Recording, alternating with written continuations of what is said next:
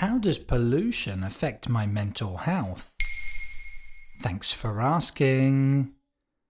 According to the government, air pollution is the largest environmental risk to public health and accounts for between 28,000 and 36,000 deaths in the UK each year. That's because harmful pollutants like fine particulate matter, ammonia and nitrogen dioxide get into our bodies, affecting the eyes, nose and throat, heart and blood vessels, and the respiratory system. But did you know that the air you breathe might be impacting not only your physical health but also your mental well-being?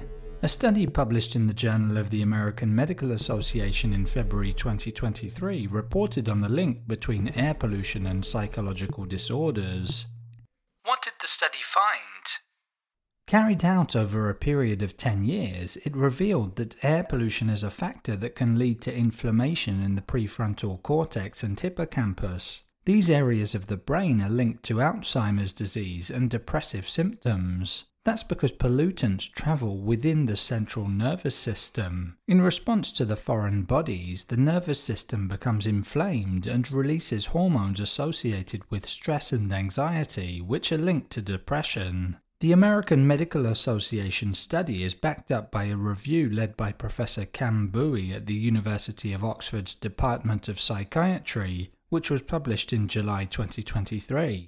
It found that air pollution, both indoor and outdoor, is linked to mental health issues, including depression, anxiety, and neurocognitive disorders.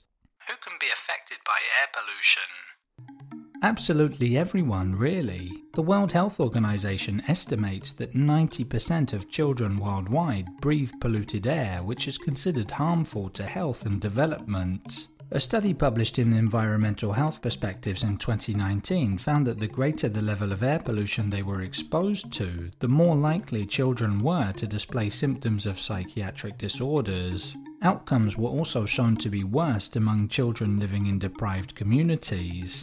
What about adults then? Well, a study published in PLOS Biology in 2019 showed that long periods of air pollution could be linked to a 17% increase in cases of bipolar disorders, a 6% increase in depression diagnoses, and a 20% increase in personality disorder diagnoses. The same was true for the elderly. How can we protect ourselves then? According to the WHO, 3.2 million people die prematurely from diseases attributable to indoor air pollution each year worldwide. The first step is to improve indoor air quality at home. Most pollutants come from household appliances, so make sure they are well maintained and cleaned. Otherwise, there will be a risk of dust accumulation and poor filtration. If necessary, replace your old appliances and start using an indoor air purifier. You should also seek to improve ventilation in your home by opening doors and windows as much as possible to bring in fresh air from outdoors. What about when you leave home? Well, you can also get an air purifier for your car and consider wearing a face mask when commuting in an urban area, especially if taking the subway. If you do experience mental health disorder symptoms, you should see your GP or a specialist as soon as possible. There you have it. Now you know how pollution affects your mental health. In under 3 minutes, we answer your questions and help you understand the true meaning behind the trends, concepts, and acronyms that are making headlines. Listen along and you will really know for sure.